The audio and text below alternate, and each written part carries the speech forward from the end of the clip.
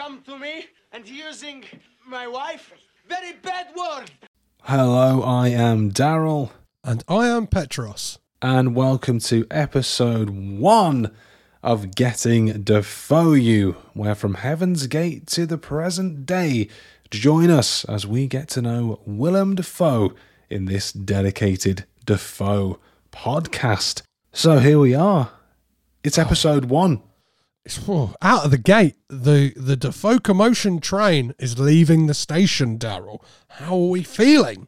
Excited, a little bit terrified, but mostly excited. You know, we've got a delightfully varied first season to kick things off. I'm looking forward to the way that we've got this planned out, all the things we've got in motion for this podcast, and looking forward to this, you know, for everyone to hear this first episode as well. What about yourself?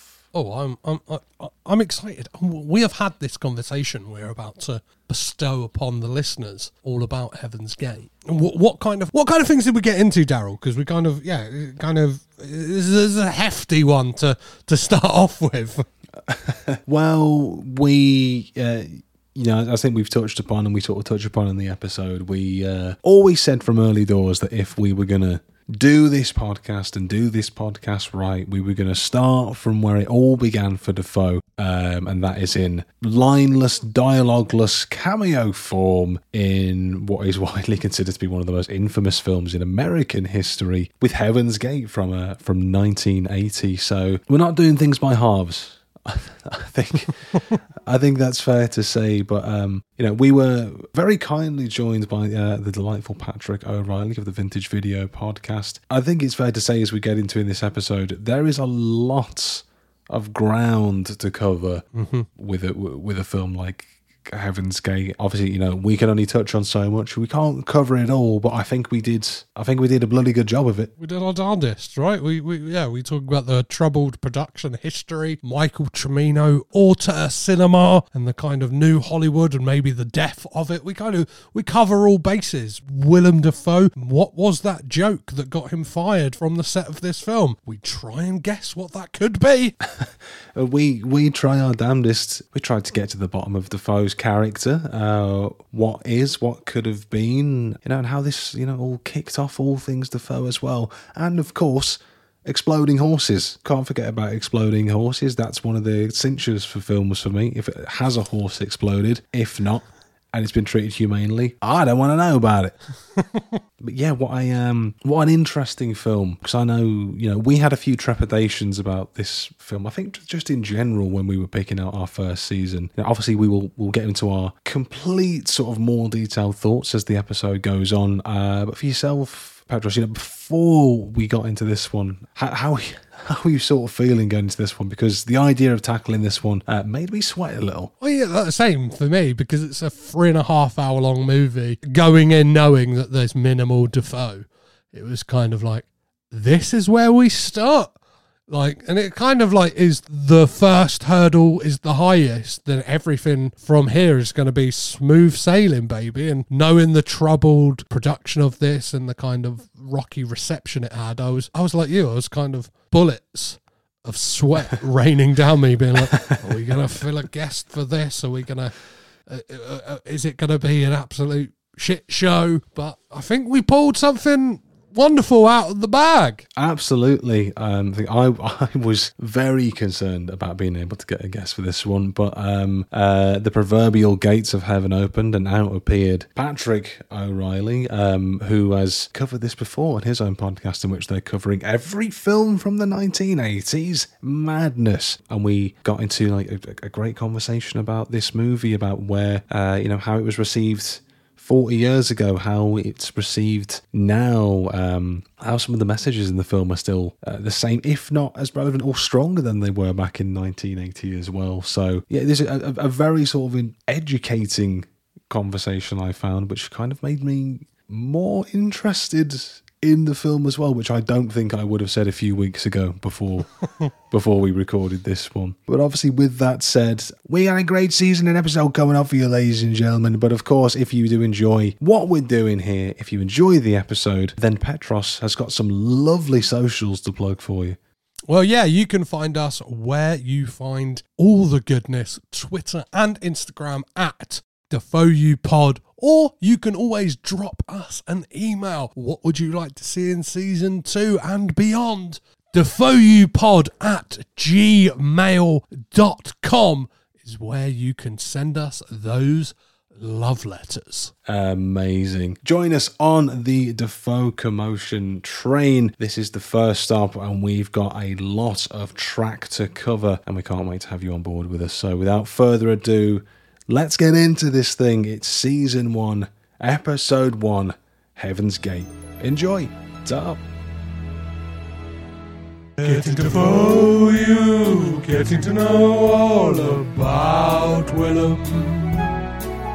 Getting to like you by watching all your films. So this week we kick off our journey into all things Defoe, back where it all started with the 1980 Western epic Heaven's Gate. Defoe stars as Willie, making his first ever appearance on screen. Hooray! Now helping us to get to know Defoe a little better and see if this movie is heaven on earth or if we should just close the gate on it is the host of the Vintage Video podcast, Patrick O'Reilly. Patrick, thank you so much for joining us on this adventure today. How the devil are you doing? I'm doing wonderful. How are you guys doing? Well, not bad. We're good. We're good. I think in many ways we are eager to get this episode sort of in the bank because we thought, what better way to kick off the next 3,000 episodes covering all of Defoe's work by one of the most controversial films in film history? Why start subtly? Yeah. I somewhat feel like I've been whipped 52 times as it took Chris Christopherson to get that take of him whipping. Getting ready for this podcast, I feel like I've been whipped and I'm in shape. I'm ready to take on the cattle. What are they called? The cattle wrangler society, or the bad men of this film? I'm ready to take them on. I'm an immigrant myself, so let's go. Let's get to it. Here we absolutely go. But before we get into all of that, we've all new guests to the podcast. We're always keen to know, as for ourselves on this quest across the American plains, get to know Defoe a little better. For yourself, Patrick, how well do you know Defoe? What's your sort of history with him? What's your first Defoe film that you recall seeing? I think the earliest one for me was probably Platoon, which he's on the poster for it, and I worked at a Blockbuster in high school, and so I definitely rented that one because I was like, oh, this is like the kid of the guy that was in Apocalypse Now. I should watch this, and Yes.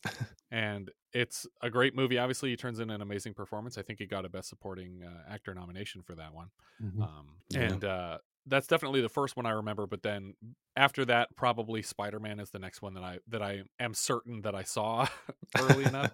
It's definitely the first one I saw in theaters for sure. Definitely. I mean, I suspect Platoon and Spider-Man will be two that come up very, very frequently for people's Defoe histories as well. I think that Spider-Man is probably up there with my first Defoes as well, back when I was like 11 years old, not technically old enough to go to the 12 rated films. And this was one like I was just on the verge of tears. My mum was like, I have to go see Spider-Man, please. Like, I have to go see Spider-Man. They're not going to let me in. And she said, I'm just going to lie to them and tell them that you're 12. And I was like, oh, okay. That works. And then it worked. God bless Mother Edge's commitment to the bit and helping me get that first taste of formative Defoe nearly 20 years ago now. Was there anything about those two films that made you like want to seek out any more Defoe, or was it kind of just, oh, he's an interesting guy in these two films? Because they're very different. Well, I mean, his countenance, his face is such a perfect match for this goblin character, and that's what has always made him such an intriguing character actor. And I mean, he's grown beyond the definition of character actor, obviously, but I feel like definitely that's the thing that you come away with at first is it's like this guy has such a dramatically shaped face, and he goes. He's like Nicolas Cage. He goes 110% into everything that he does. So he's never half-assing it. No, not at all. We sort of, for our preparation for just this podcast in general, we have a little peek behind the curtain, but just a curated spreadsheet of all these interviews and podcasts and articles and videos that we can find. So we are going to be so well acquainted with his face.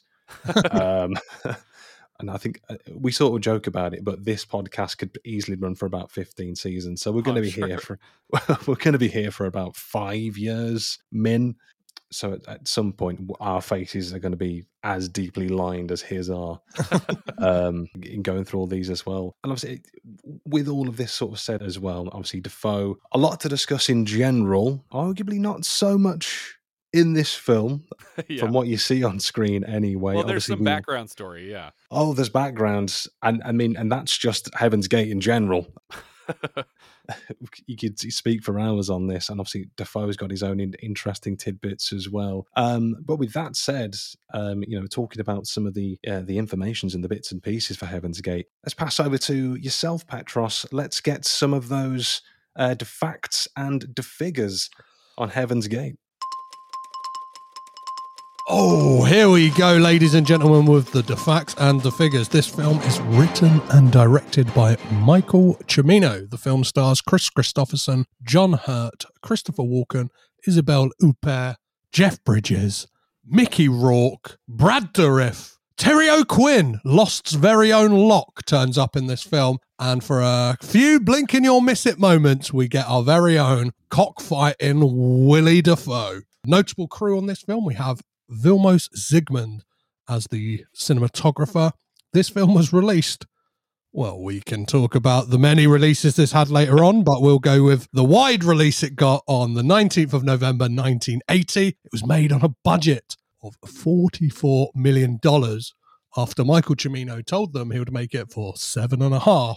And the film grossed a total of $3,484,331.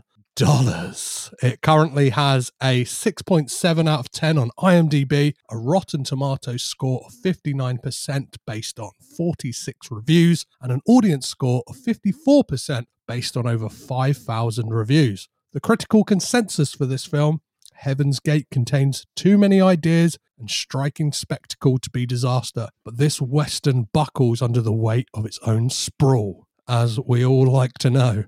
Our first Willie Dafoe, I'm making up words here. Our first Willem Dafoe sighting in this is at 56 minutes and 43 seconds. And his first line, I would imagine, first of all, it's in Czech. We get "he's hurt," and then he is asked to say it in English, and he says, "He's hurt," talking about his cock, obviously. Oh, and 56 minutes to get to some Defoe, and it feels like it.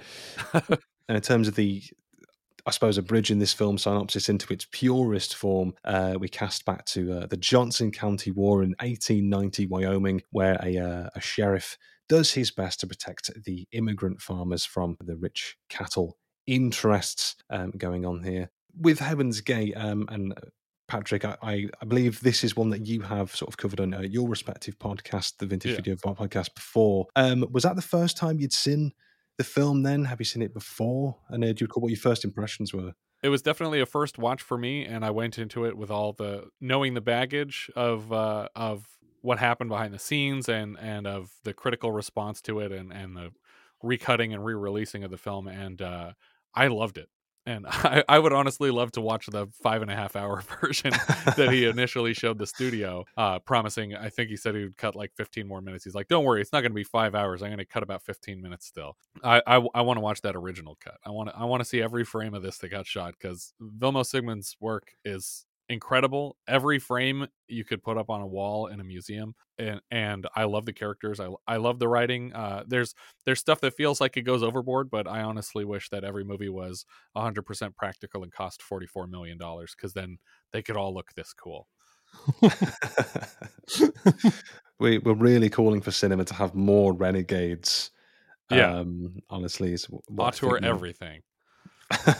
I think we're at an interesting time for that, right? In that a lot of directors we have now, and it's interesting that this was Michael Cimino's third film, and even back in the 1970s, it was like, right, I've made 2 films that have done all right, and like the second one, obviously his second film, The Deer Hunter, kind of did gangbusters, like 5 Academy Award wins. He won the award himself for Best Director, so obviously kind of had that mythic blank check that a lot of directors get. But we're talking at a time when obviously Damien Chazelle's last film was kind of felt like his kind of like basically his Heaven's Gate. Do you know what I mean? Like you get this thing with directors like, this is the story I really need to fucking tell. Ari Aster as well. And they all seem to be really fucking long and really self-indulgent. And there's something to be said about that I don't want to kind of lay all my cards out on the table now of my feelings of this film, but I very much with films enjoy a director giving it their all and it kind of a grand folly that may not pay off. I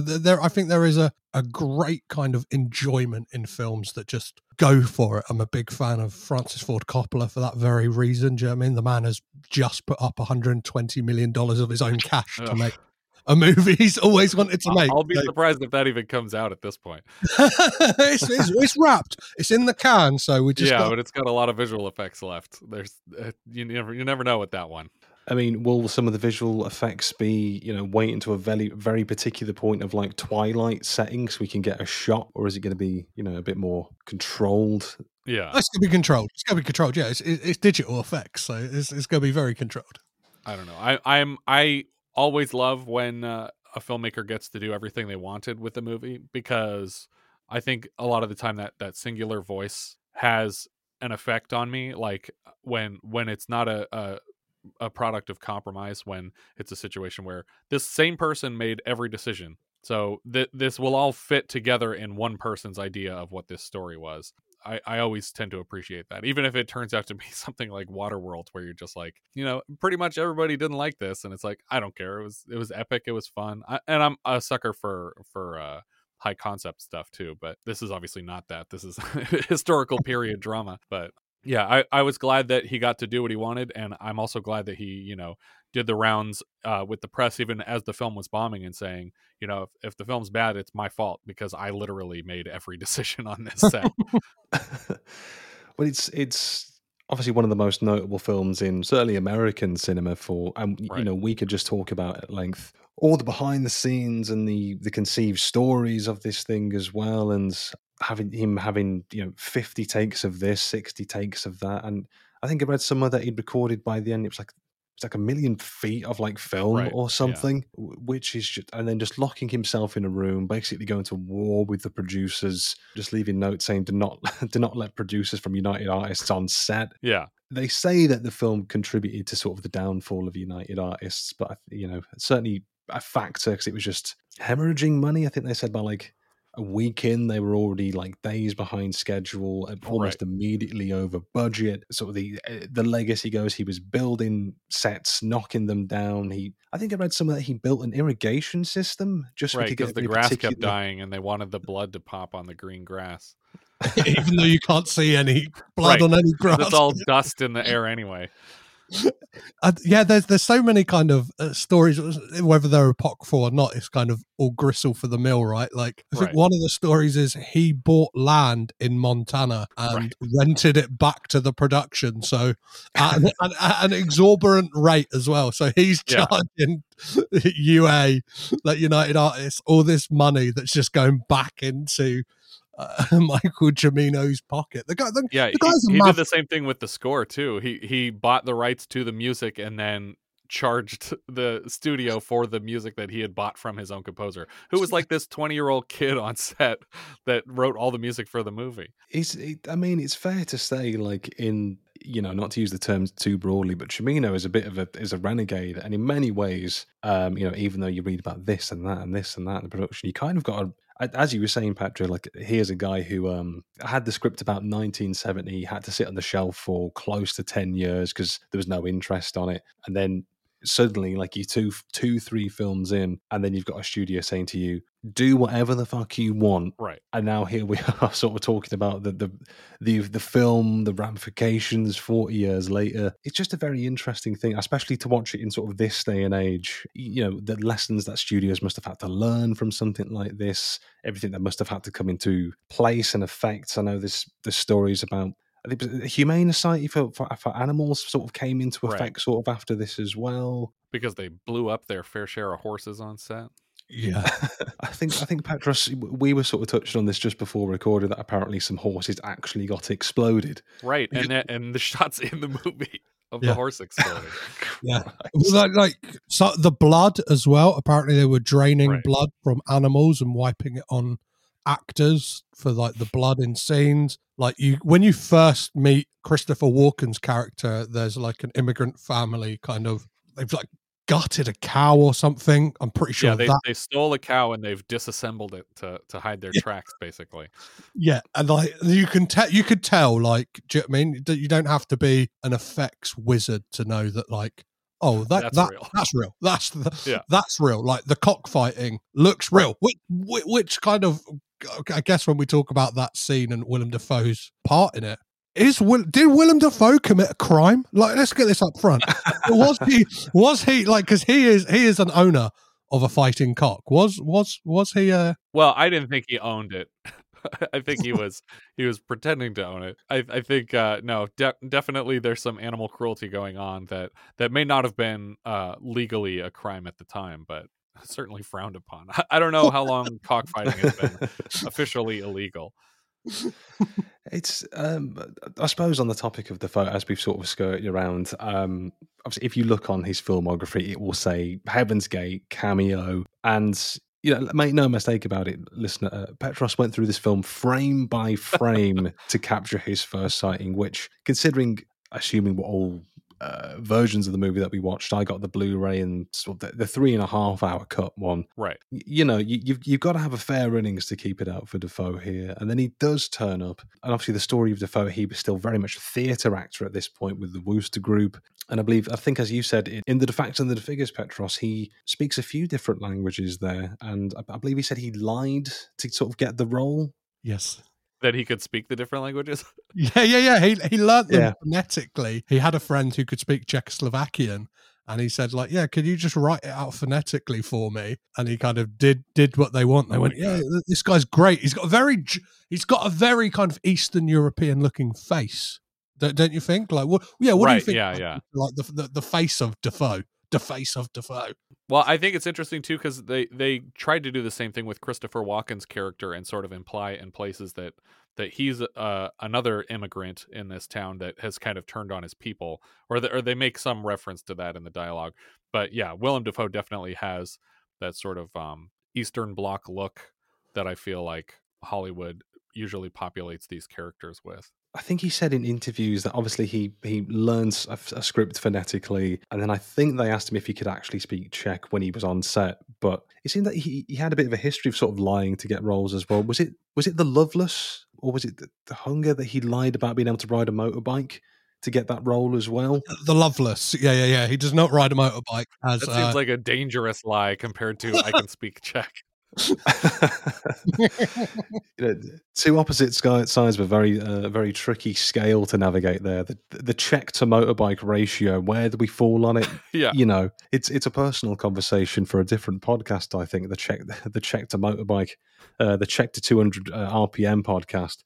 So maybe that was the theatre actor in him, because I know he said he wasn't really sort of looking for film roles at the time. And then they said everyone was on like a daily sort of contract. And then someone said, oh, you have kind of a European look around you. And you got like a weekly contract.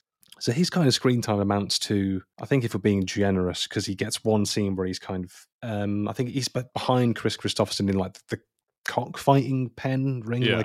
So he gets maybe around about a minute total of screen time. And I know before he got sort of let go from the film, he was supposed to have a few more lines. It was meant to be slightly more significant than what we got. I mean, the character got named. He's called Willie in the film. So there must have been something there. But sort of the legend goes that they were sort of stood around and Tremina was preparing to set up like the lighting for a shot or something. And it was taking hours and hours and hours. And one of the extras said, do you want to hear a joke? Defoe says yes, and then Defoe has the temerity to laugh at the joke, and then Tremina immediately looks at him and says, "You're out." Like, Defoe, you're out. You're done.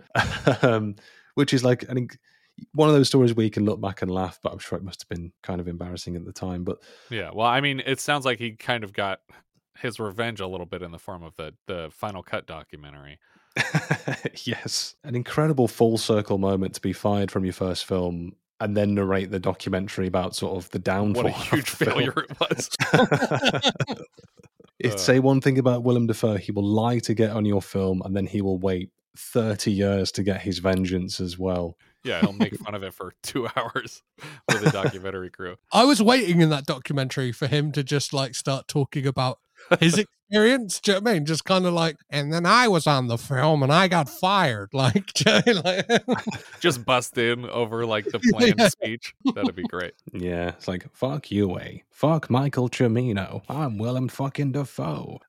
I know, Petros, like off record, we've sort of spoken about this, and we're kind of like, we're talking in terms of like grand ambitions for the podcast further down the line. If for some absurd reason we ever get the opportunity to speak to Willem Dafoe, I know, Petros, you were saying you'd love to ask him, if you can remember, cast your mind back 40 years, what was the joke that got you fired?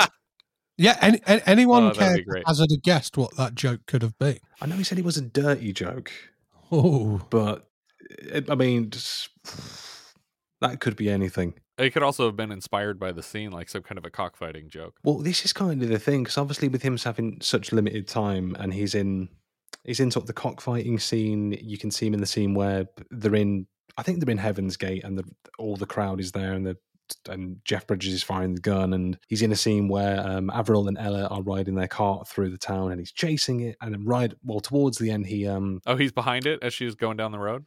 Yeah, you can, if you like. Again, all of these scenes are kind of blink and you'll miss it, but you'll see him as one of the settlers who's like running behind the cart while they're just doing like Fast and Furious donuts in the cart.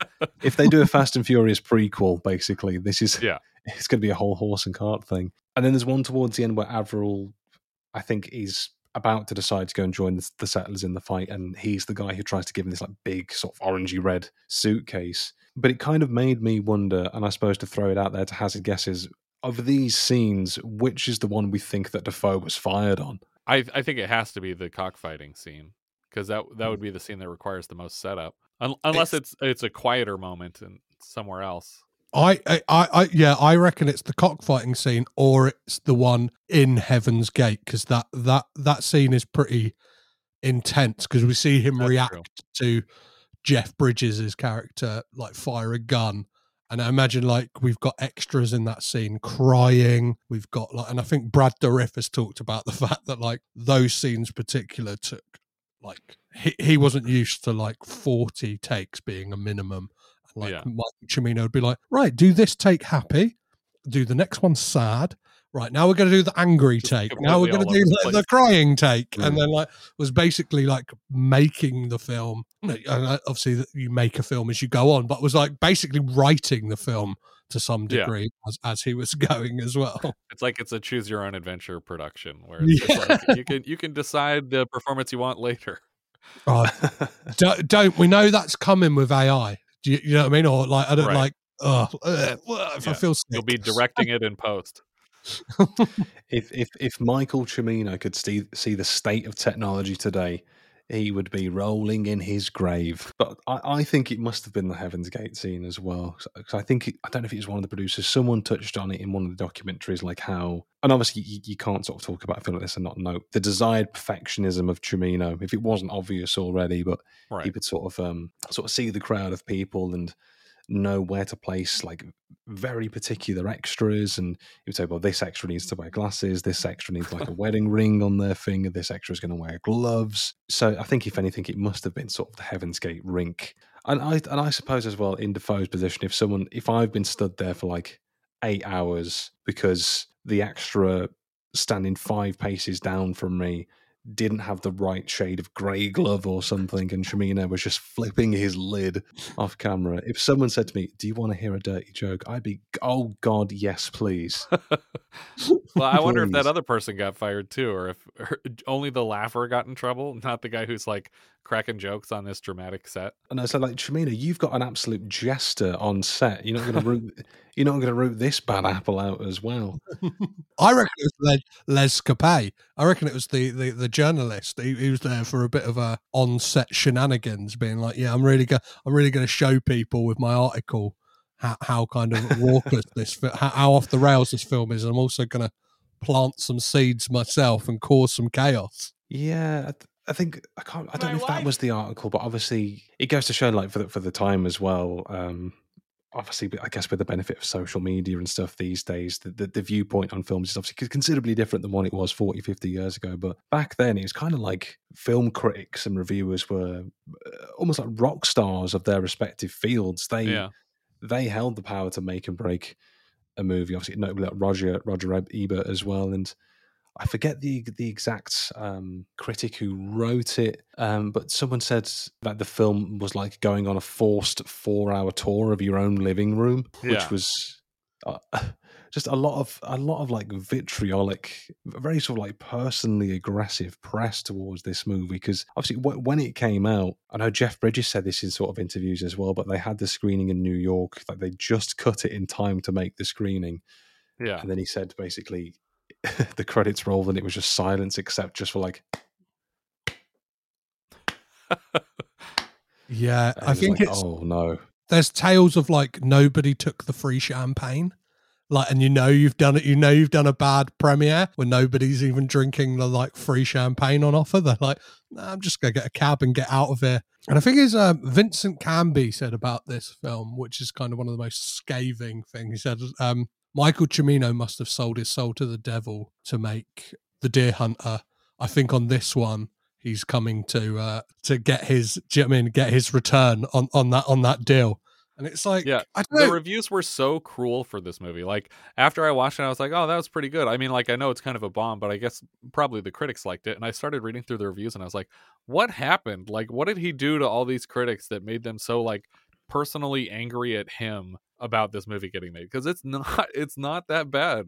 Like people freak out about it, and I really enjoyed it, and I love the look of it the whole way through. But it seems like every critic was like set to go, like honestly, to the point that my head starts working in conspiracies. Like the studio was mad that it cost so much money, and they literally like installed these studio heads to give him a free check so that they would never have to do this again, because now they'd proven that it wasn't going to work, because they like spent money buying terrible reviews so that people would know, when you let a director do what he wants, this is what happens. So movies should cost $10 million tops. And which version would they have seen? Like, which version of this would they have seen, Patrick? Right. Like, it seems like there was bad press before even the premiere, though. Like you guys mentioned, there was the one reporter who was allowed to go to set and immediately came back with all these horror stories of how he's making a terrible movie, and it's like, you literally can't tell that on set. There's no way to tell that a movie's bad until you're sitting there watching it. Yeah, I think this must have been a time, I think, where, again, like we say, where critics obviously held so much power. So even a sort of one single person's account of it, and even with film reviews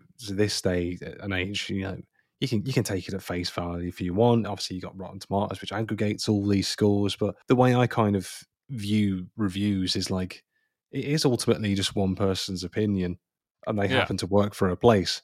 If there's a movie I want to see, I'm still going to see it. But again, that person who was on set, it was like, I think I read through that review. It was like the Washington Post or something from 1979, saying like how long all these shots took, about the stories that Cimino had been sort of like cruel to extras and various, and like the battle scene towards the end, they weren't really using any stuntmen. They were just using local people. Right. What was it called? Like Camp Cimino or something, where everyone had to learn how to like crack a whip and dance and roller skate. And they spent weeks teaching everybody how to roller skate, and then the recut of the movie cut all the roller skating scenes. Yeah, so I think that from what I remember, Siskel and Ebert, I think Siskel had watched the original like New York cut, which would have been the 2 hour 15 cut. Oh, okay. Yeah, was that? I think that's the one that was originally released. I think it was the original, like the Criterion release, is of the 3.5 hour New York cut, and then he did a re-edit over the course of the next year, and it came out in theaters again in 81,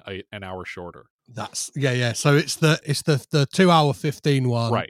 Yeah, that he would have seen, and then it's the 3 hour cut that the consensus of reviewers would have reviewed, right? The 3 hour plus cut. But one of the things, like from my research, is that there was a filter used on this, like the original. Yeah, I read that too. That it had like a sepia tone or something over the picture for the whole thing.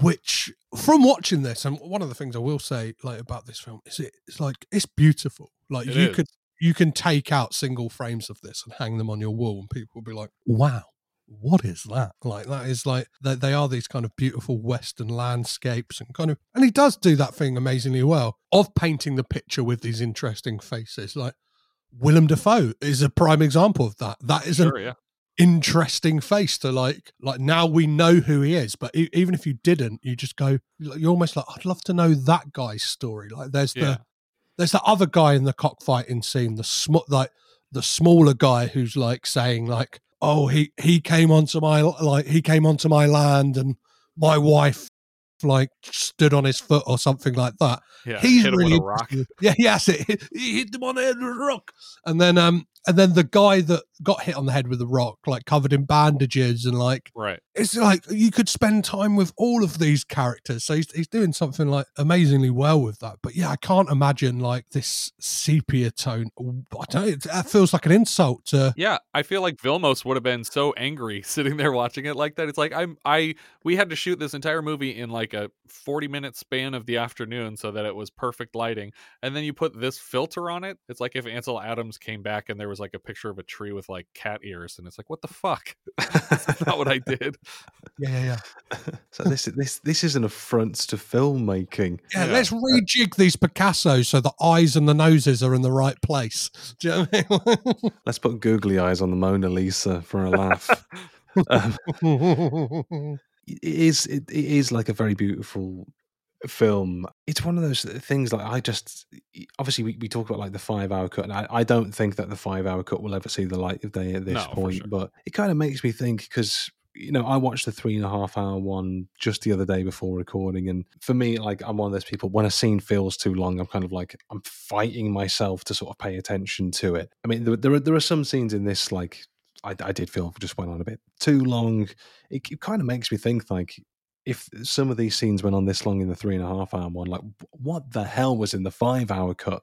I think that's part of why I want to see it so desperately, is just like, what could you possibly have cut out of this that I didn't already see? I feel like I watched a string out of the dailies, but honestly, I still loved it though. That, like, the pacing actually doesn't bother me. I don't know if that's because I've been watching like too many early 80s movies and things were slower back then. And so, but I think sitting down to watch it, it moves for me. And that, they're having this conversation at the pool table where he's like, hey, they got this death list and they're going to round everybody up and kill them for $50 each. And I was like, I'm just going to check and see how far I am into the movie, because it's only 2.5 scenes really into the movie, and I'm already an hour in. I was like, how is that possible that I've been watching this for an hour already, and we've barely moved the story forward? But it didn't feel like an hour to me. It felt like 20 minutes. It felt like a first act. What do we think of the prologue? Like, do we need that prologue? Do we need the epilogue? Like, or like the film kind of works without them, right? Like, I think technically speaking, the story makes sense without it, but it is one of the only indications we get that the Chris Christopherson character is not a member of the class that he's defending for the rest of the film. So when we bookend it with him on the yacht and with him graduating from, it was like Harvard, right? That he's and so we're seeing that he's like a member of this high society, that his friend goes off and works with the lawmen hunting these people down, but he specifically took sides with the people being oppressed by this system. So I think in a way it is important. I don't know if it needed to be 30-45 minutes of people waltzing around a tree, but I still like watching it, and the Danube Waltz obviously I enjoy for that whole sequence too. I love the fact that with that scene they had to get a factory in the UK to open again to be able to make all of those hats, because they're a very specific type of hat that just wasn't made anymore, and Michael Cimino's kind of dedication to detail was right. Like, we need these hats, and it's like, I'm sure, do you know what I mean? I'm sure people weren't going like, and I think he says right in an interview from 1981, he's like, if I'm a perfectionist, yeah, whatever. If like the part of my job is to make sure that stuff is on screen, that people watch it and go, or if they spot something, they go, oh, that wasn't of the time. Right. Yeah.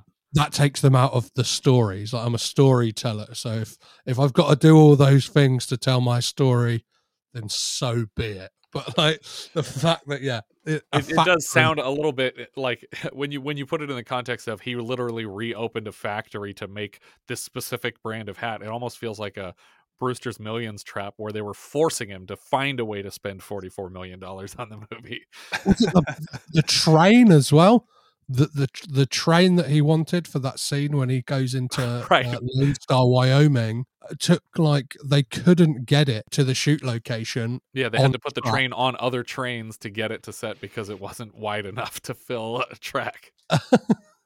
And it was like they had to figure out like a route through 5 states because it wouldn't go. It was too tall to go through certain tunnels. Oh my god! It's just even more stuff upon like even more stuff to just like it kind of all sounds a bit doom laden from the get go. Right? You expect him to like literally moving mountains to get this train to set. Oh, this tunnel's too short. Okay, well I guess we'll just have to move the Sierra Nevada. And it's like, what? I don't think that's gonna work. So you flash forward a few years and you've got Werner Herzog moving like a boat by hand as well. I wouldn't put that past Cimino. A bunch of people carrying a train over a cliff. There's just a legacy of like renegade directors. Like, what's the next biggest vehicle I can make human beings move? Right, and some of it you want these stories in the papers. You want to be like, yeah, I was such a perfectionist that I didn't let them move this side of the set back 6 feet. I made them disassemble the entire set and move both sides back 3 feet. It and the Kubrickian sort of ratio of footage to what ends up in the film. Like these, a lot of the time, it does feel like these directors are trying to outdo each other with their ridiculousness. Oh, he purposely wanted to shoot more film than Francis Ford Coppola shot for Apocalypse Now. Like, really, that was a goal of his.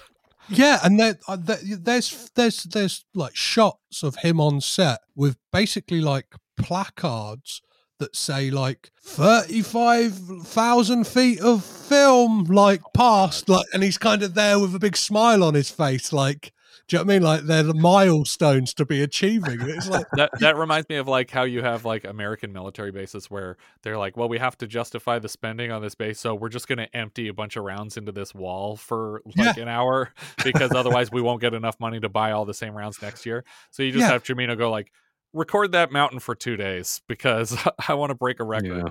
Well, what is it? Yeah, it's like if you don't spend your budget like in an office, you won't get that. The company then realizes, oh, they can do that for cheaper. So it's like, oh, we'll just spend the money on like knockabout shit. Do you know what I mean? Like, want a new fax machine? You want a new printer? Like let's get it in because we won't have that money next year if the big wigs come around and figure out that we can do it for less. This is the thing, isn't it? Obviously, it feels like such a crazily apt description of like Heaven's Gate is the equivalent of firing a gun at a wall just to justify spending. But obviously, circling back to that prologue as well, like at the start, it just felt so long. Obviously, you saying that, Patrick, like it gives a lot of more, I suppose, justification and context to Avril's character. Sort of had me thinking, okay, like in that line, I can sort of see it in a more defensible light. But the first time I was watching it, I was kind of like, well, Chris Christopherson and John Hurt here, and they look at least about 30 years older than everyone else that they're stood next to. But part of me was kind of watching it like, this is going on for a while. This kind of just seems like, oh, we just need a justifiable excuse for John Hurt to do a monologue at the start here. Yeah. I think John Hurt said in an interview where, in that scene where they're giving like the graduation speeches, it took like 5 days to film, and those 5 days cost more than the entirety of The Elephant Man, which, if legend is to be believed, he had so much time between shooting, he went off, made The Elephant Man, and then came back. Right. Yeah, to finish Heaven's Gate.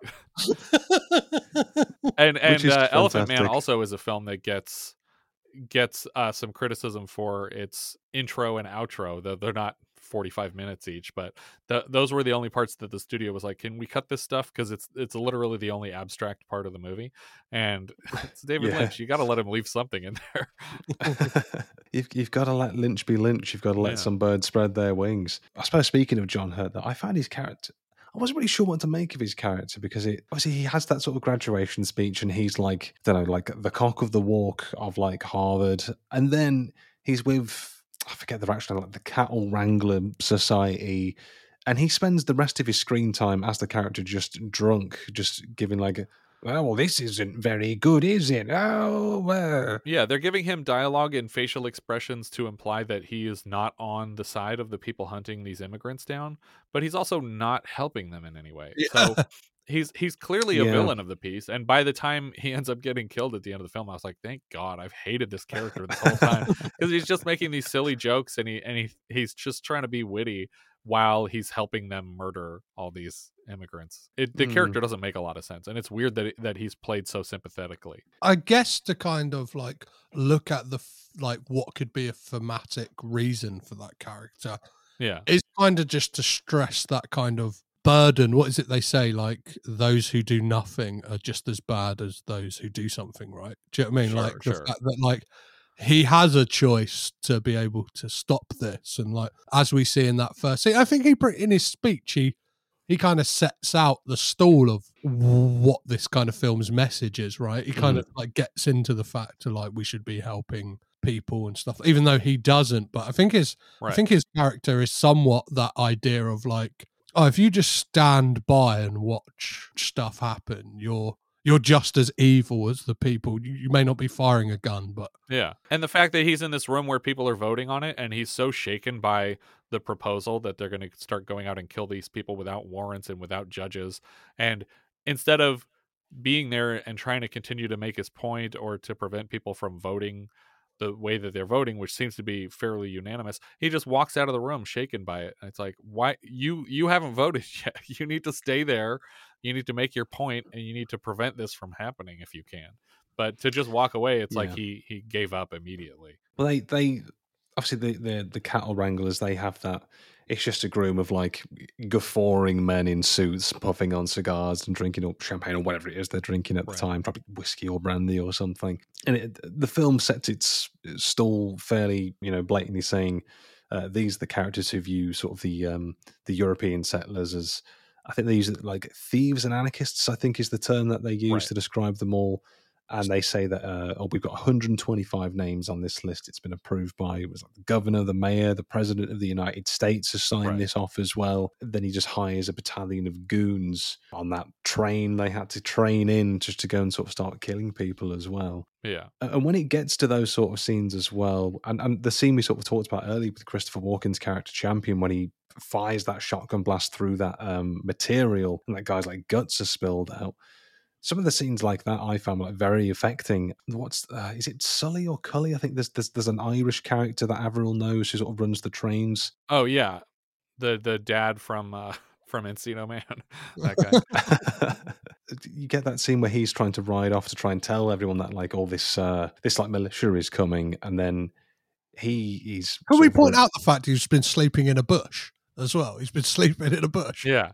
Well, that was just he's trying to be undercover, and he wants to warn these people before the hunters get to town. But they know what he's doing, and it doesn't matter to them that he's not a cattle wrestler. They know that he's about to warn the cattle wrestler, so that makes him an accessory. So they decide that that's reason enough to kill these people. And suddenly it feels like they could come up with an excuse to kill literally anybody that they felt like. It's a very sort of like shocking thing, this sort of Wyoming Cattlers Association just going to those sort of lengths. And I suppose certainly in modern times as well, I know when the film started getting reappraised around about the mid-2010s and stuff, when I suppose the Trump administration was sort of coming through, and even over here in the UK, with recent governments, there's always been kind of an anti-immigrant sort of rhetoric that's been pushed, especially now as well. It kind of sort of hits that message home that, whether it be 1890 or 2023, it's one of that, I guess, that old saying, the more things change, the more they stay the same. Yeah. I don't know that our governments are going to quite the lengths of organising a militia on horseback to go. Well, they are essentially. Do you know what I mean? They just don't know how to ride horses anymore. That's the they're emboldening, like they've not gone to Camp Chimino, basically. Yeah, I mean, certainly in the context of the film as well. Again, like I say, it paints it very clearly that there are a lot of people in the town. Is it Casper, Wyoming, that they're in for this? It's somewhere in a very sort of authentically built town as well. Oh, where they shot it? I think in the story, I think it says it's something Wyoming. I could be completely wrong. Yes, Casper is the name of the town that they're supposedly they're in the film, but I think it's like Calliope or something like that is the name of the actual where they shot. Yeah. That's the one. But it sort of sets Avril up as a sort of, because we meet, because he's kind of like drunk on a train, and then there's that bit where he buys a gun and some brandy or something, and then he breaks up a fight outside. But you sort of get a sense that, you know, some characters are kind of reluctant participants in this sort of battle, this war that's going on. Obviously, I mean, Christopher Walken's character Champion, he is on the side of the oppressed really at the start, and the only reason he eventually picks a side is not because he sympathizes with the immigrants' plight. It's because a woman he's romantically interested in is affected by it as well. But that's actually one of the more disappointing changes from historical fact, is because that character, the name he uses is a real person, and that real person was one of the cattle wranglers. He was on the other side of the Johnson County conflict. He was not one of the people hunting these immigrants, and so it just feels like a terrible way to memorialize the character, to imply that he was on the opposite side of the war,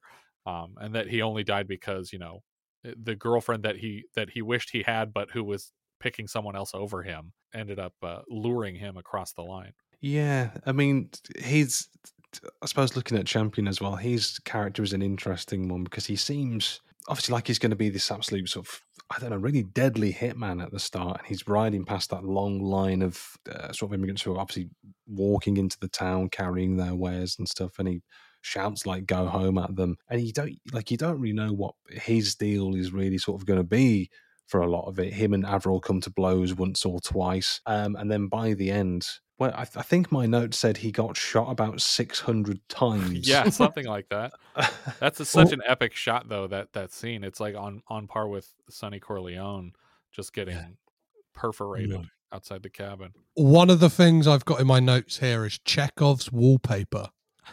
is the fact we get that whole thing of like him making a big deal about the fact that his little shack has got wallpaper, and then only for that to come and rear its head when a hay bale is fired into the side of his shack, and then you see the wallpaper just going up in flames. I was like, beautiful payoff. Like, I love it. I also love that. I mean, that was actually a thing that people did. We've covered a couple movies now set in like turn of the century where people literally wallpapered their house with newspaper because they were like, it's cheap and it's technically paper, so we can put it on the walls. And it's like, is that nice? Is that nice to look at? It's got obituaries looking down at you as you're eating your breakfast. Seems weird. Yeah, some ads. Do you know what I mean? Like, yeah. Just like, yeah, I do need an oil change. Thanks, wall. Roller skates. Oh yeah, I'd love to go to the Heaven's Gate for a nice little skate around. Yeah, maybe I will pick up a couple of definitely placing ads in the local paper. Made me think as well, like, I guess from a historical standpoint, I didn't realize roller skates had been around that long. I thought they just like turned up in the 80s or something. I couldn't have been more wrong. People were dancing in barns whilst fiddlers went round for 10 minutes at a time, just fiddling away, roller skating. I didn't realize so much history about the roller skate. Here we are. Look at that. So that guy who is the roller skating fiddle player is the film's composer, right? Yeah, and he looks like a child in that scene. Yeah, and one of the band as well is T-Bone Burnett as well. Like, I think like they wrote that song like as a band, and then I think mimed to it. So like there's even an authenticity there, right? It's not just getting actors to mime that they're playing instruments. It's like, no, let's get the actual band to mime. Right, and I think we even suggested in our review of the film that we just assumed that he had some other composer lined up, and that things fell apart, and so he just asked the musicians that he already had on set playing musicians. It's like, do any of you have any original music? Do you want to like score the whole film? And this one kid was like, yeah, I'll do it. I've already spent $14 million at this point. Why? Yeah. I'm looking for something more expensive than the options the studio's given me. I'm looking to really bloat the budget here. Just lose my mind. Does anyone want in on that? Someone puts the hand up like, can I roller skate while playing the fiddle? Yeah. You're a mad bastard, you son of a bitch, you're in.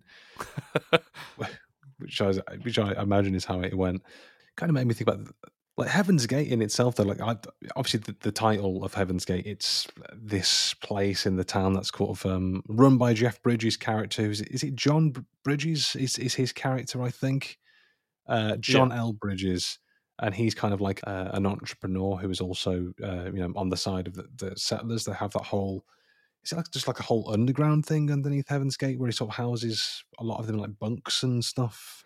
Yeah, where they kind of keep people hidden and keep people safe from the rest of the outside towns. Oh, that scene took me about 30 minutes to get through because I basically had to watch it frame by frame to see if Willem Dafoe was in it. I'm getting like Vietnam flashbacks to me watching that frame by frame to be like, is Dafoe going to be hanging out of a bunk here? Like, where's he going to turn up? He's just doing like pull-ups in the back of shot or something. Who knows? It was kind of making me think, like, I once had, this is kind of off topic, but I once had like a trial shift for a job in kind of like the bar of a roller rink when I went to university in Southampton. I didn't get the job because it turns out like pushing the safety buttons in on roller skates is really difficult. And the people are there, they had just like these like gnarled like thumbs and like chip nails. I'm like, I kind of don't want that. But the guy who was like the manager, like they had like a session going on.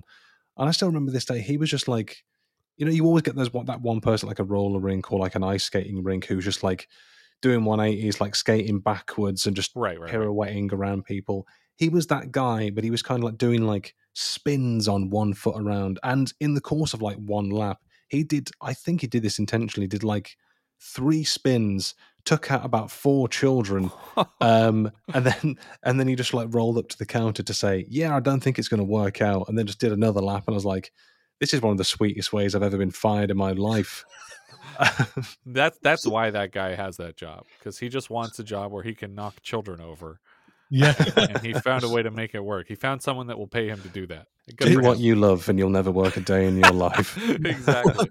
Why did it sound like you had a trial shift on the set of Adventureland as well, Darryl? Or some kind of 80s teen comedy? Yeah, that's definitely a Rockwell move to just go clip a bunch of children. Yeah. I think there's going to be some B-roll footage of me out there, completely unwilling participant. And it's going to get released in like 5-10 years. I'm going to get cancelled as you got to wait for until you're running for office, and then immediately that'll come up. Someone's got dirt on me out there, and they're waiting to drop it. In the chat of Champion, and I think this moment in the film is kind of indicative to the folly that is Heaven's Gate. I'm not sure if you guys picked up on this. It's when Champion goes to visit Avril, like for like a meeting in like a bar or something like that. In the background, out of the window, you can see a man juggling. Yep, I saw that. Fiery bowling pins. Yeah, just in the background, and it's like, do we need that? We don't, but I want it. I guarantee you, for the first like 30 takes, there was not a guy juggling fire in the background. He's like, you know what this needs? I just realized. Holy shit. Get someone who can juggle. No, get someone who can't juggle, and then we'll pay to teach them to juggle. We'll circle back to this. Yeah. Find the worst juggler on set, and we're going to pay him to be the best juggler. The set of this sounds great, right? It's kind of like, what do you want to learn? And I'm sure you could have just said, hey, Michael, I've been thinking about getting into like embroidery. And he's like, leave it up to me. Don't worry. Like, you'll be the best embroiderer. You'll be making blankets do you know what I mean? Patchwork blankets or like, any kind of small thing that somebody like has a hankering to do. Sounds like even if it's not useful to the film at all, they'll just be like, what are we building over here? Oh, that's a luge because somebody wanted a gold medal in the Olympics. It's like, that doesn't make sense. Why are you building that? We can afford it. Well, it's free. At Camp Chimino, there is a skill for everyone. Right. Everybody went home with doctorates. Yeah, it's like that, and like I guess that he kept the kind of crew and the builders busy. There's a story that he just burnt down one of the facades for one of the buildings because he was like, I just wanted to see how it looked, and then made them build it for the next day of the shoot. It's like that. Burn it down after each take. Why waste perfectly good wood when you can be setting it on fire?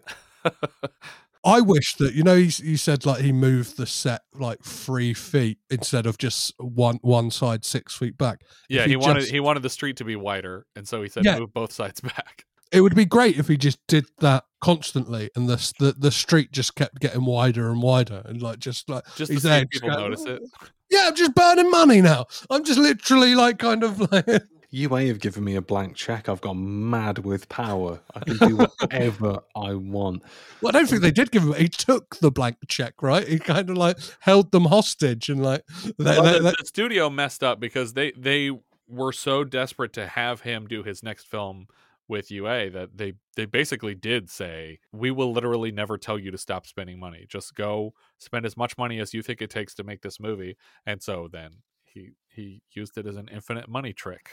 Yeah, and he beat them into a corner, right? Of the fact, got so far down that even if the fact that their whole proviso was they wanted to work with him, so if they fire him, they're not getting it wasn't about the film that they wanted to make necessarily. It was the fact that they wanted Michael Cimino, and even when they did try and fire him, that backfired on him, and when they tried to instill people fired the producer, she was off the film and they came in. It's still he kind of said, well, you're not allowed, don't even speak to me, don't come in the editing room, I don't want to see them on set, right? Basically, it's you can't fucking do anything. I'm making this movie by hook or by crook. I feel like that movie was the beginning of the death of auteurship, because the 70s were definitely the decade of the auteur, but Heaven's Gate was so publicly derided that it not only killed auteurship and these blank check deals for these studios, but it killed westerns completely for a good chunk of time, that they just we're not going to make these anymore because people don't like them. And it's no, they'll go see a good one. You just have to make a good movie. That's all it takes. Yeah, it's just all we wanted was just a nice film. We were just looking for a hit. I think just a lot of delusions of grandeur and just desperation to have that defining movie for their production company. I mean, I read someone, obviously take it with a pinch of salt. There was a book called The Hollywood Hall of Shame, where apparently someone on the inside of production, and again, this is an anonymous person, so again, take it with a pinch of salt. But they were quoted as saying, a lot of people wonder how a movie like Heaven's Gate could cost $40 million. I'll tell you, $20 million for the movie, another $20 million you can bet for all that cocaine the cast and crew were using. So judging from some of the stories, I wouldn't doubt that that's possible. I guess Tom Noonan, I think, said that he was on set and was screwing up a scene, and then the director literally pulled a gun on him, a loaded gun, and pointed it at his head, and he's we're going to do this again, and you're going to get it right, and he got it right on the next take. But all right, this is not how you direct a movie. That's straight out of the William Friedkin book of directing, right? Exactly. I'm going to be here with a 12-gauge shotgun. Well, this film was still nominated for an Academy Award, right? It was nominated for Best Art Direction. Yeah. Yeah. It was nominated for Razzies. Are we going to talk about Razzies on this show? I mean, do we want to bring him in on episode 1?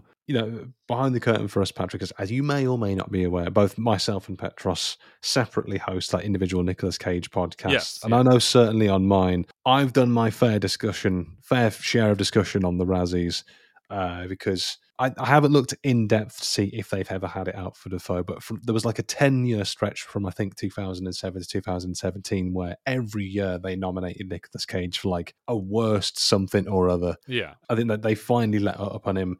And I think when there was that whole debacle about them sort of going after Bruce Willis in light of his illness being more well known to the world as well. Yeah, I'm glad that people are kind of fighting back against the Razzies, because it's always been a disgusting tradition.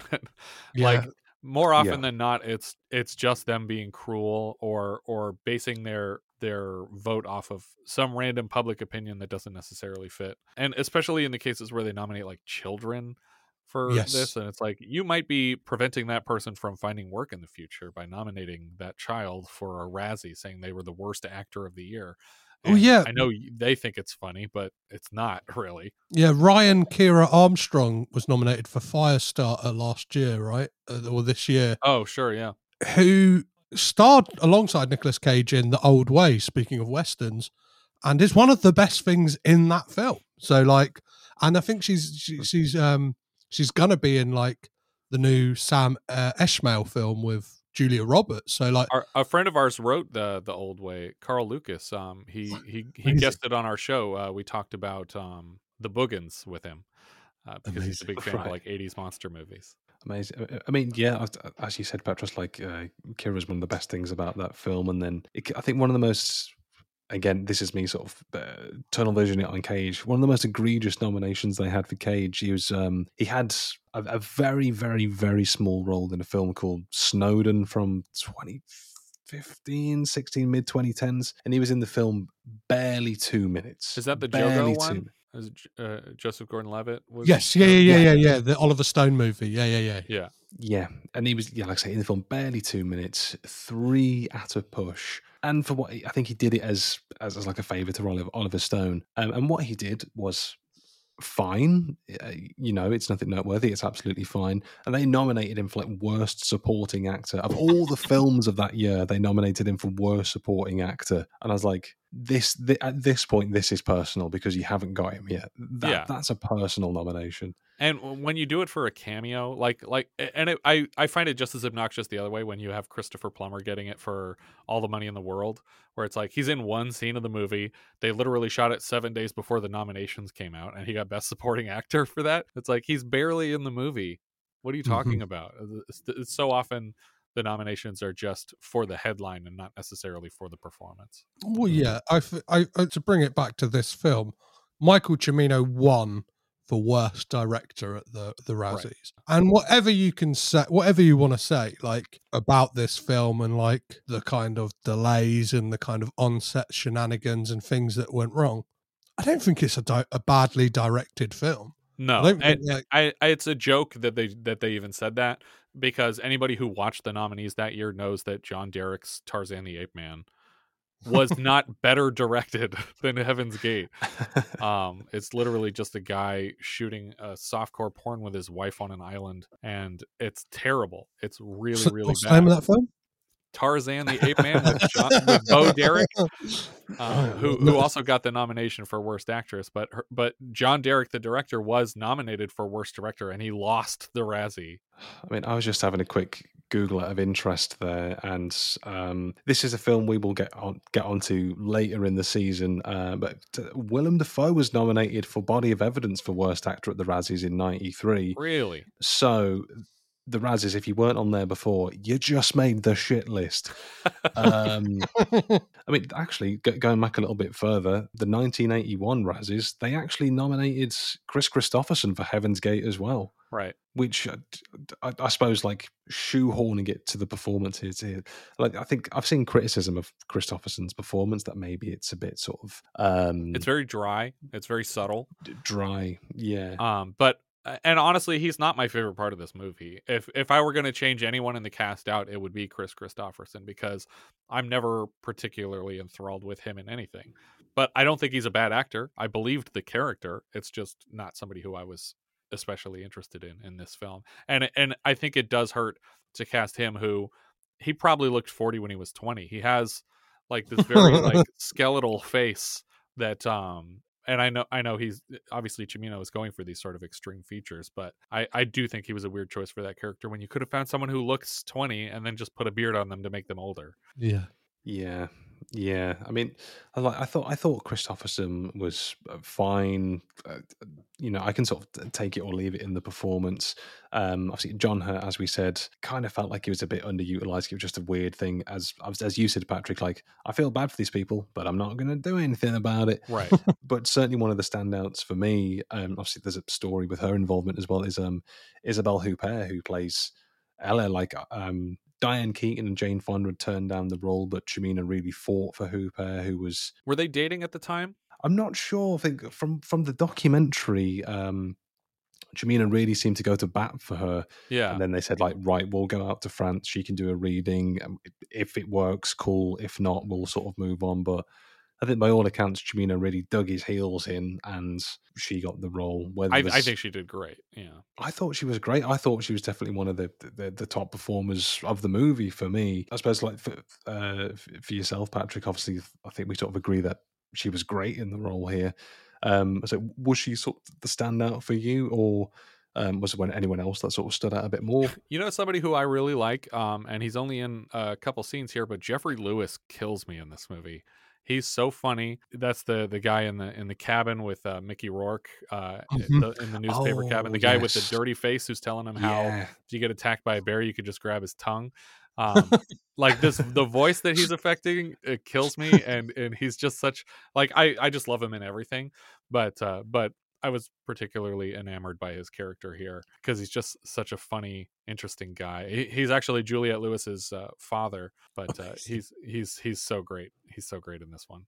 Yeah, I'm trying to think if there's anyone who kind of, I don't know. I like Jeff Bridges in this just because he seems like he's just Jeff Bridges, right? He's this kind of avuncular, nice guy, and I know a lot of people said that Chris Christopherson, I think at the time, was like going through a divorce as well, so he probably wasn't the most fun guy to hang around with. But like on set, Jeff Bridges would take photos with people, would kind of hang out with people, and it's got history with Cimino, right? He's in Thunderbolt and Lightfoot alongside Clint Eastwood in that. So there's and that was for Cimino also, right? Yeah. And like, well, Cimino was on a very short leash, right? He had Clint Eastwood, who's producing the movie, like Cimino would be like, let's do another take. And Clint would say to him, no, we're not doing another take. No, we're done here. any movie that you have with Clint Eastwood, he's trying his hardest to direct it himself. Except when he's actually directing it himself, and then he doesn't try very hard at all. The one and done. That's the classic Clint way, isn't it? It's like, yeah, we've done this one. Yeah, there's scenes in Bronco Billy which he directed where, you know, Scatman Crothers will flub a line and they just leave it in the movie because they're like, I don't have time. We're not going to do that again. Those are the stories that we live for. Another one, I don't know if you saw the same story as well, sort of just going back to Isabelle Huppert a second, but apparently some of the UA executives felt that Christopherson and Christopher Walken, who I will say, side note, young Christopher Walken, what a striking man. Right, absolutely. They apparently felt that they were considerably more attractive than Huppert, to the extent they thought the audience would wonder why Christopherson and Walken were not having sex with each other and why they were lusting over Huppert's character. Which is, I'm sorry, they're striking men, but Isabelle Huppert is an absolute smoke show, right? She's totally gorgeous. It doesn't make any sense. Cimino should have just been like, fine, we'll switch that around. We'll change the triangle. We'll have Christopher Walken will be the prostitute, and we'll just shoot it the way you guys did. I love it. Yeah. Obviously, Ella's character is like the madam of a brothel. So I've read apparently some of the other women who were in the brothel, like Cimino got them to do like live and not work, but live in an actual brothel for a week. I was going to say they're not servicing the crew there. He wasn't that dedicated to the craft.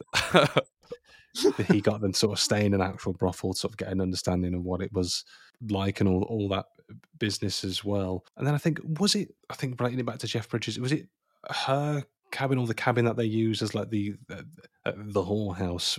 It was her cabin that everybody was staying in, the whorehouse cabin. Jeff Bridges bought it after the production wrapped, and he still owns it apparently. Amazing, I love it. That should be an Airbnb. That you could just go. That'd be great. Get the Heaven's Gate experience. Yeah. If you overstay your welcome, somebody rides a hay bale on fire into the side of it to get you the fuck out of there. Perfect. You have to stand around for 8 hours before you can go to sleep. Until the lighting's perfectly aligned through the window on your face. And it comes with a Blu-ray of the 5.5 hour cut, so you can just sit there and watch it. If that's the only way to get the Cimino Schneider cut of Heaven's Gate, so be it. I'll take that. I'll take that punt. I'm just too curious at this point. But just by the time it gets towards the end of the film as well, obviously, when we talked about Chekhov's wallpaper, right? And I will say the action scenes in this are sort of the ones, definitely for me, where I felt maybe I think this says more about me as a viewer rather than looking at the artistic merits of the film, really. But when there are shootouts that are happening, obviously there's that really sort of awful scene when Ella is attacked in her house, and then sort of Avril, he's kind of like, for some reason he's just on the roof already, ready to strike, even though he was in like the town in like the scene before. but he's ninja dudes, and he bursts in with like the double revolvers, Right. and I was like, that's kind of badass. Yeah, it's awesome. And then Champion coming out the flaming house with double revolver. Well, he's got the wooden stool as like a His shield. body armor, but he's not really holding it in front of himself. He just kind of got it in one hand, like, look what I found in there. Anyway, I love this stall. It means too much of me not to go out all guns blazing with it. And obviously, one of the most affecting fights is the battle of the settlers versus the sort of militia at the end as well, where they're sort of reenacting the Harvard fight, where there were the people defending on the inside of the circle around the tree, and the people on the outside, and then Avril's been waiting 20 years for this, 20 years of Harvard experience, which I thought it was. Obviously, my main gripe with that scene is that there's so much dust being kicked up, you can't see what's going on. Right, so you don't know who you're shooting at, really, especially in a circle fight, which is the worst kind of fight. Well, you've got dust on all sides. You've got the militia on all sides. They've got their sort of hastily cobbled together like siege fortifications. And then reading into it with obviously like a lot going on, a lot of extras. But apparently these weren't stunt men and stunt women. These were just people that they got back into Camp Chimino. It's like, we're going to teach you how to ride a horse for like, I don't know, a day, and then I'm going to need you to fall off it. Like, I own a bakery. What is happening here? But that sort of the chaos of that the shootout at the end, I suppose to throw it to yourself, Patrick, like, how did you sort of find that whole sort of, that culminating experience as well? Well, it's definitely like terrifying, because by that point in the film, you're reaching this sort of a climax between these two parties, and this is the maximum aggression, and they're leaning back on their education in college for like how to fend off each other in this particular formation, but also they're like borrowing from ancient Rome, and it feels like it's almost like they're fighting through time the way that they're facing off against each other. It's more to the point that this class war has been going on for a lot longer than just the events of this film, that this is something that's been happening for all time, and these people are all educated enough to know how to fight, even if they can't necessarily defend themselves legally, that these people, when it comes down to it, this is how all these conflicts will end. It's just people shooting at other people, and but it's such an epic scene. You have wagons flipping over and people just getting crushed, dynamite going off all over the place. It's insane, and it's captivating. You just get sucked completely into it, and you care about every single person getting shot at, except for the John Hurt character. You're like, screw him, he can die, because he's not helping anybody. He's just here. Is it another small moment I like in this whole battle sequence as well? I'm not sure if either of you picked up on this. Is there's like a stenographer just sat under a tree, like kind of writing what is going on, almost like the kind of war correspondent, like journalist. Yeah. But then they catch a bullet in the head, right? Doesn't that person just knock out on the desk? Yeah. I'd love to think what it was writing all of a sudden. It's like, and then they fired, and then oh no, there's a bullet coming right for my face. I don't know why I'm not moving. It's going so slow. The pain is excruciating. I must die now. As the pen kind of like tapers off the side of the page. I love it. Perfect. I like to imagine that his last page must have been, I can hear gunshots, but there's so much dust I can't see anything. Wait a minute, is that a gun? Pointed right at me.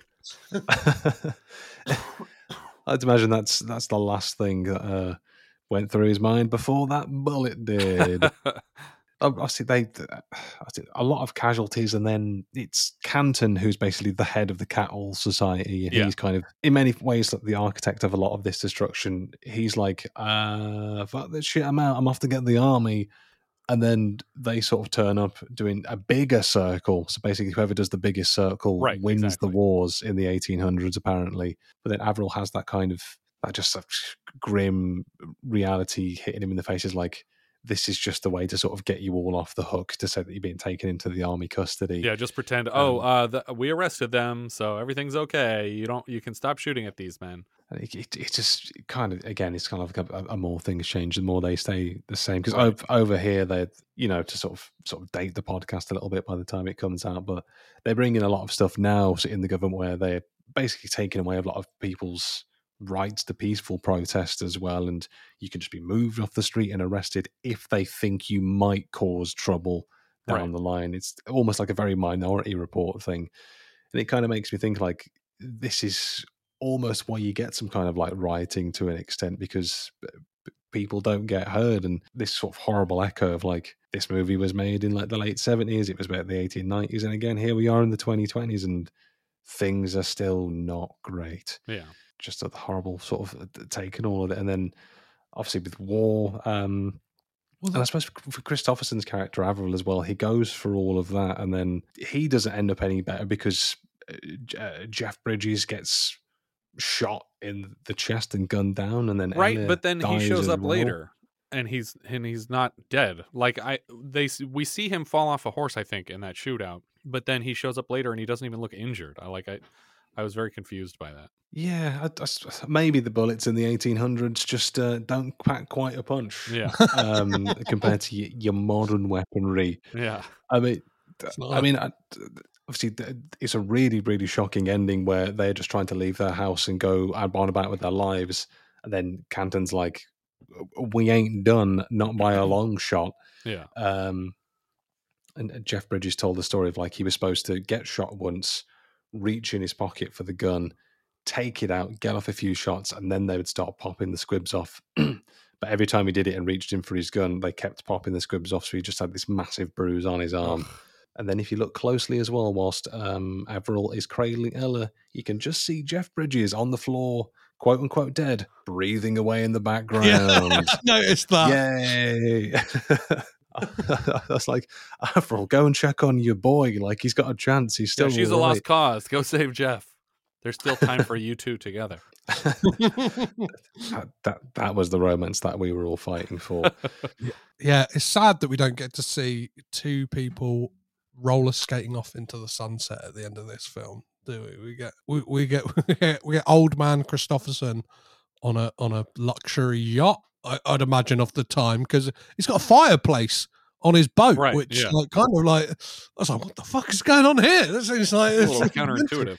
Wouldn't quite pass building code today. Not. I don't suspect. I suppose I was trying to sort of like think about the ending where it's 20 more years have passed on, and I think he's now with the woman who from he the was graduation ceremony, from the graduation, and I suppose it's implied because he carries this like frame picture throughout the film that because Huppert finds it in his closet at some point, and she realizes that he's not totally over this person. Yeah, so I was kind of confused. Like, has he been sort of married this entire time? Did something happen? It's a lot of stuff is unspoken, and then he's just sad in his nice little like blue suit and he's on his expensive yacht as like the film ends. And I kind of wasn't too sure, I guess, what to make of everything, because it's kind of the epilogue definitely like takes a different direction, tries to hit you with like an emotional note. On a first viewing, it kind of left me thinking like, like I say, like for Patrick, that epilogue on the yacht, like I don't know if that made sense to you, if it worked for you.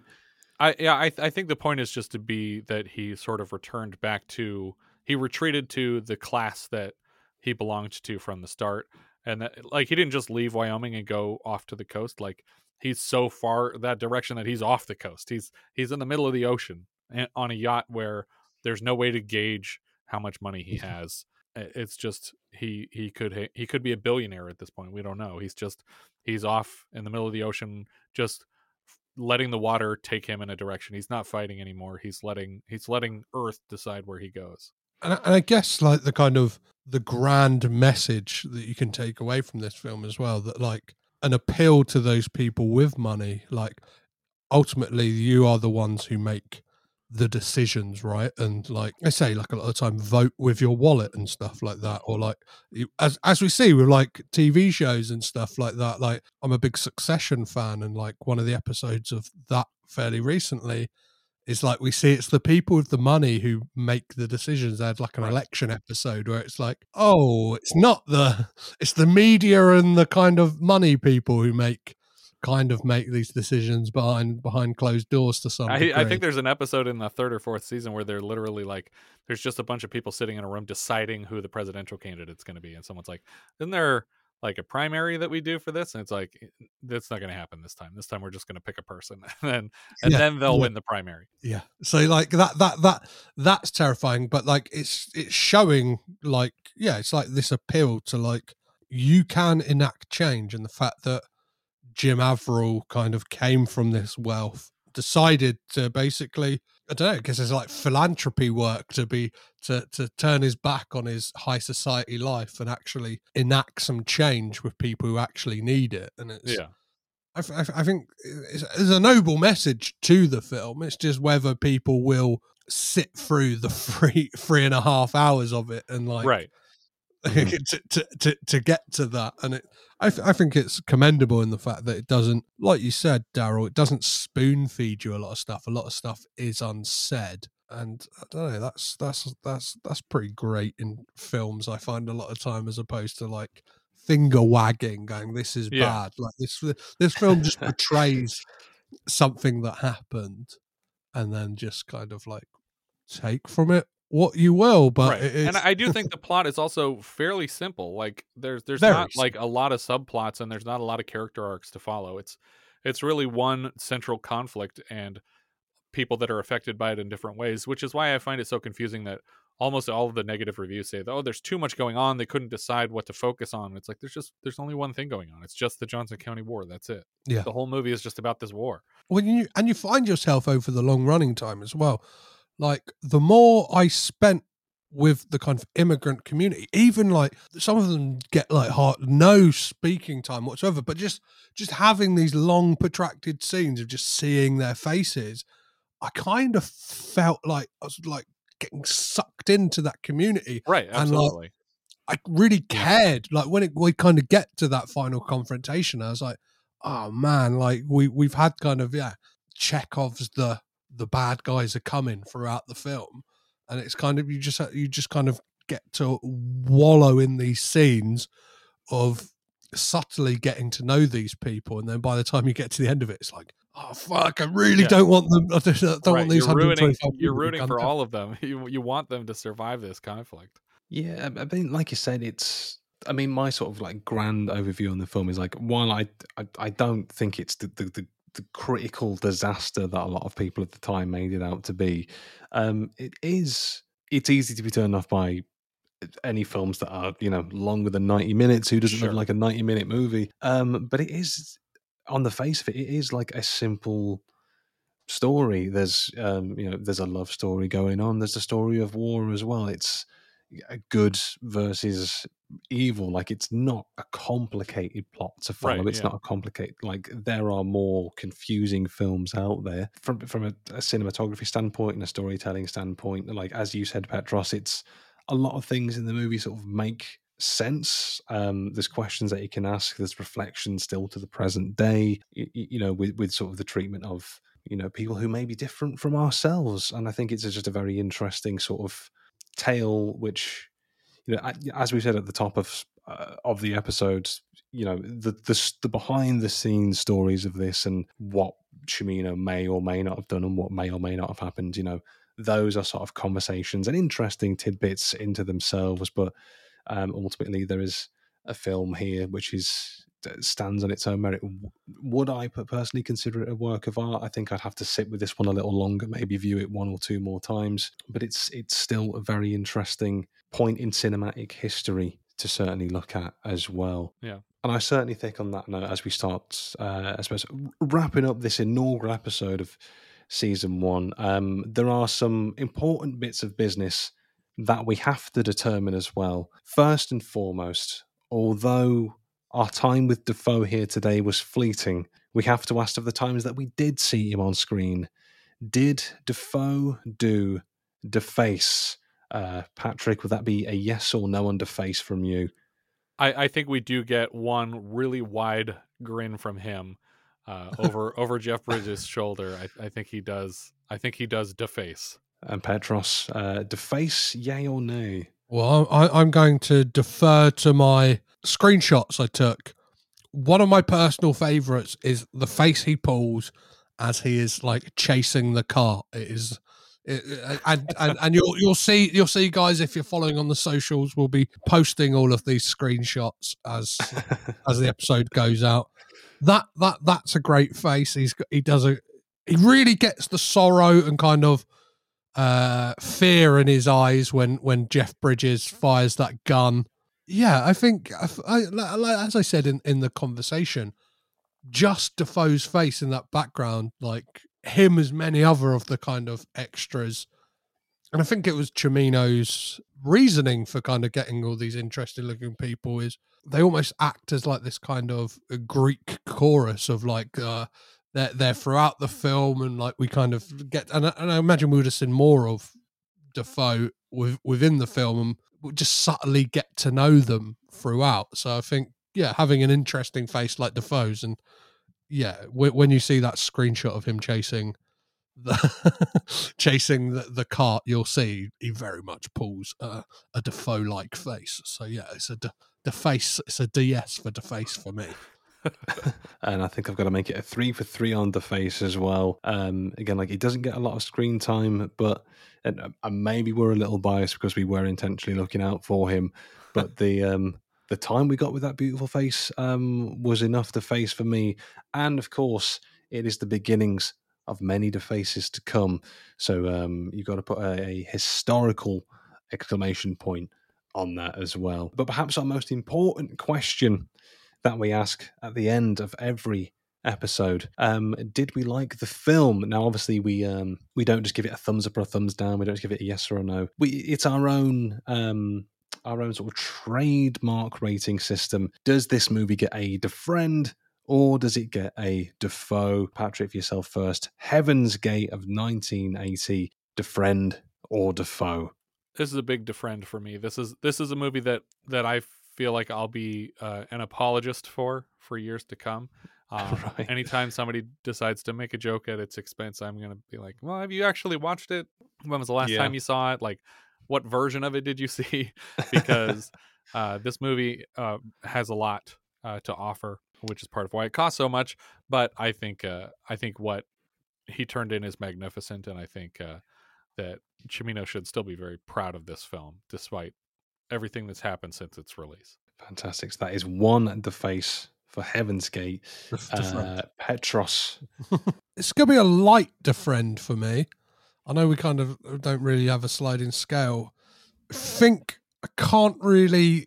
I can't lie and say I loved it, because I at times found it tough to sit through. But interestingly, talking about it and kind of like listening to and like reading kind of appraisals of it, and kind of I do think it is an unfairly maligned film that just I think it's been scapegoated as a way to kind of kill off the new Hollywood. Like, I don't know that Cimino wasn't the only one who kind of he was massively scapegoated, because if you look, like Scorsese did New York, which isn't particularly great. Spielberg did 1941. Again, like a lot of those directors have kind of gone off the boil by the late, like into the late 70s into the 80s. Like, what was it? Coppola was basically like, it's like Michael Cimino took the baton from Apocalypse Now, and then Coppola went, watch this, I'll set up a studio and destroy it whilst making One from the Heart. So yeah, this is a light DeFriend from me, but I could imagine it's a film I already want to rewatch. I'll be interested to see if any kind of rep cinemas here in the UK screen it. I think I'd probably appreciate it a lot more if I didn't have the kind of attention span of a gnat and kind of watching it on a tiny TV in my little shed here, to be able to sit in a cinema and kind of really enjoy those vistas and the scenery that Vilmos Zsigmond kind of captures with his cinematography. I'd probably appreciate it even more. And yeah, I'm fascinated about this film. So it's got to be DeFriend for me. What about yourself, Daryl? Well, I echo a lot of those sentiments, and I'll be honest, this was kind of our lineup this season. This is one that, from the very beginning we said we're going to tackle Heaven's Gate first. We're going to start with the first Defoe. We're going to do it right. We're going to start at the beginning. and just sort of seeing how long it was, all sort of the stories behind it. Part of me was kind of dreading coming to this film, and I'll hold my hands up. Like, I was kind of prepared to go into this and just hate this film and just be quite negative about it, really. And I think part of the enjoyment is the sort of, you know, the wild stories, the true stories behind the scenes as well, which is in some respects a lot more interesting than the film. But watching it again, while I also, on a first viewing, I can't say that I loved it. Again, I don't think it's as bad as the critics made out at the time, but in the same sense, in the same vein, I don't also think it's the exquisite masterpiece that some people make it out to be.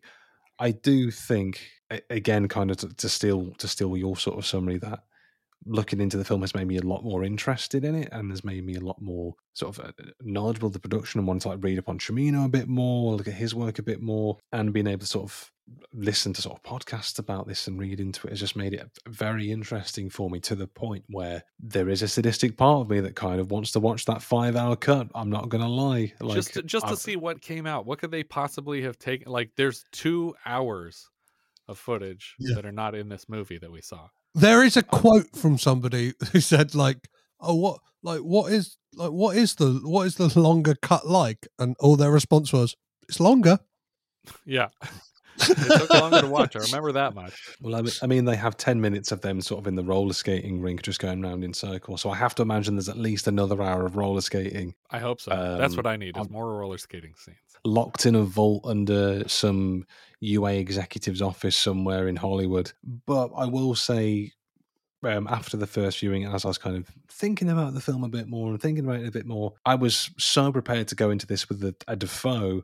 But I think I have to, again, it's not a sliding scale, but I'd have to sort of give it a polite defriend as well. Right. It's, I think on the whole, like, again, doing the research and going down the rabbit hole, it's kind of won me over. I'd be interested to watch it again, maybe not anytime soon, because it's quite a demanding film. Yeah. But a few months down the line, a year or so down the line, I'd be interested to revisit this one as well. So that is the first episode of season 1, Heaven's Gate. 3 friends on Heaven's Gate. Start as you mean to go on.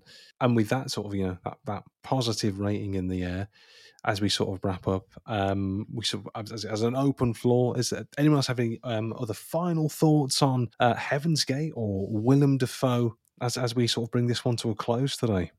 No, I just wanted to say I'm excited for the rest of this show and to see where this takes you. And I'm curious, are you doing all, like, are you going to do the documentary that he narrated? Are you going to do like TV appearances, or is this a straight filmography? We will be taking diversions between seasons to little tidbits, whether they're shorts, video games, or kind of TV appearances. So this will be, we will go through it all to get to know Willem Dafoe. But by the time we meet the man, he will not be able to move for us to be like, well, you said in this interview at this time, you did this in this film at that time. What was it like for the mocap for Beyond Two Souls and working with Elliot Page? Like, it's going to be an extensive deep dive into Defoe. All right. It is certainly something where we're trying to coin and push a term as we're sort of motoring forwards. We're going to call it our Defoe motion train. Nothing's going to stop this train, and we're going to, pit stop at every Defoe that we possibly can, and get to know this man by hook or by crook. Tunnels ain't going to stop us. We'll put this Defoe motion train on another train to get us where we need to go. We'll go through 5 states if we need to, baby. One last thing I need to say about this film, just because I would feel absolutely terrible if I didn't mention it. There's a slight fuck you to Michael Cimino to the fact that, 4 horses were actually killed, many more injured, and the kind of animal cruelty within this film is kind of unforgivable to some degree. So the loaded weapons on set pointed at actors isn't great, and also the general money laundering approach to filmmaking is a little frustrating. And I think we're in an interesting time. Like, as we're recording this will give away when we're recording this, but reviews are coming out about Martin Scorsese's Killers of the Flower Moon, which could have been an auteur making another bloated Western.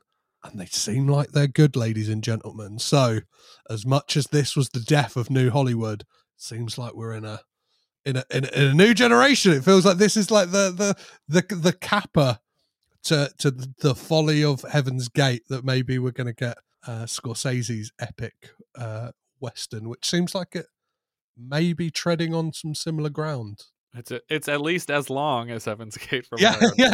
There we go. They said cinema was back with Morbius, but it's back right now, baby. Did they though? Well, that's what I'm saying. Obviously, with that said, obviously, Patrick, thank you so much, not only for guesting on the podcast, but being the first guest on the podcast, and taking Heaven's Gate again once more around the block. I know you've touched on it before, but to come back and do it a second time, what a hero you are! You are the hero that Johnson County needed. But for all the listeners, where can we find you and all the things you do online and the socials and such? Well, we are the Vintage Video Podcast, and basically all our socials are available at Linktree/Vintage Video Pod. And for anyone who didn't know, basically we're covering every wide release of the 1980s in chronological order. So we're about 350 movies in. We're going to be finishing up 1981 in like November of this year, and then I think we have about 5 years worth of 1982 to get through, based on the calendar I'm putting together right now. I will die before we finish the 80s for sure, but we'll keep going until that happens. So if you want to hear a person die very slowly, go check out our show. Amazing. Not the death, but the show. Yeah. Amazing. Petros, we thought we had a slog in for us on this podcast, but kind of takes the pressure off a little bit. Thank you for that, Patrick. But all the links in the description down below, if you want to go and check out their tremendous endeavor and podcast as well. But as we come to the end on Heaven's Gate, and we shut that gate behind us to move on to the next Defoe venture, it is left for us to wrap up and say, I've been Daryl. I've been Petros. I've been Patrick, and we've been getting Defoe you. Well, there you have it. That is episode 1. 1 episode down, 9 to go. The Defoe commotion train is officially pumping on all cylinders. And what a way to bring it in. What a way to bring it in. What a monumental film to kick us off with. And as I sort of said at the end there, I think I'm prepared for anything now. When you can tackle Heaven's Gate in episode 1, like these Mavericks here, you can tackle anything. I think again I'd be interested to watch Heaven's Gate again, but not for some time soon. I'll probably have to give it about 2 decades, 20 years until I watch Heaven's Gate one more time. But obviously, with that said, thank you, dear listener, for listening. We're very excited to get this podcast underway, as we've said, and we are very excited to have you with us on this journey as well. And of course, we've got a tremendous season coming up. We've got some great movies coming up. We've got some great guests coming up as well, which notwithstanding, episode 2. We have a delightful one for you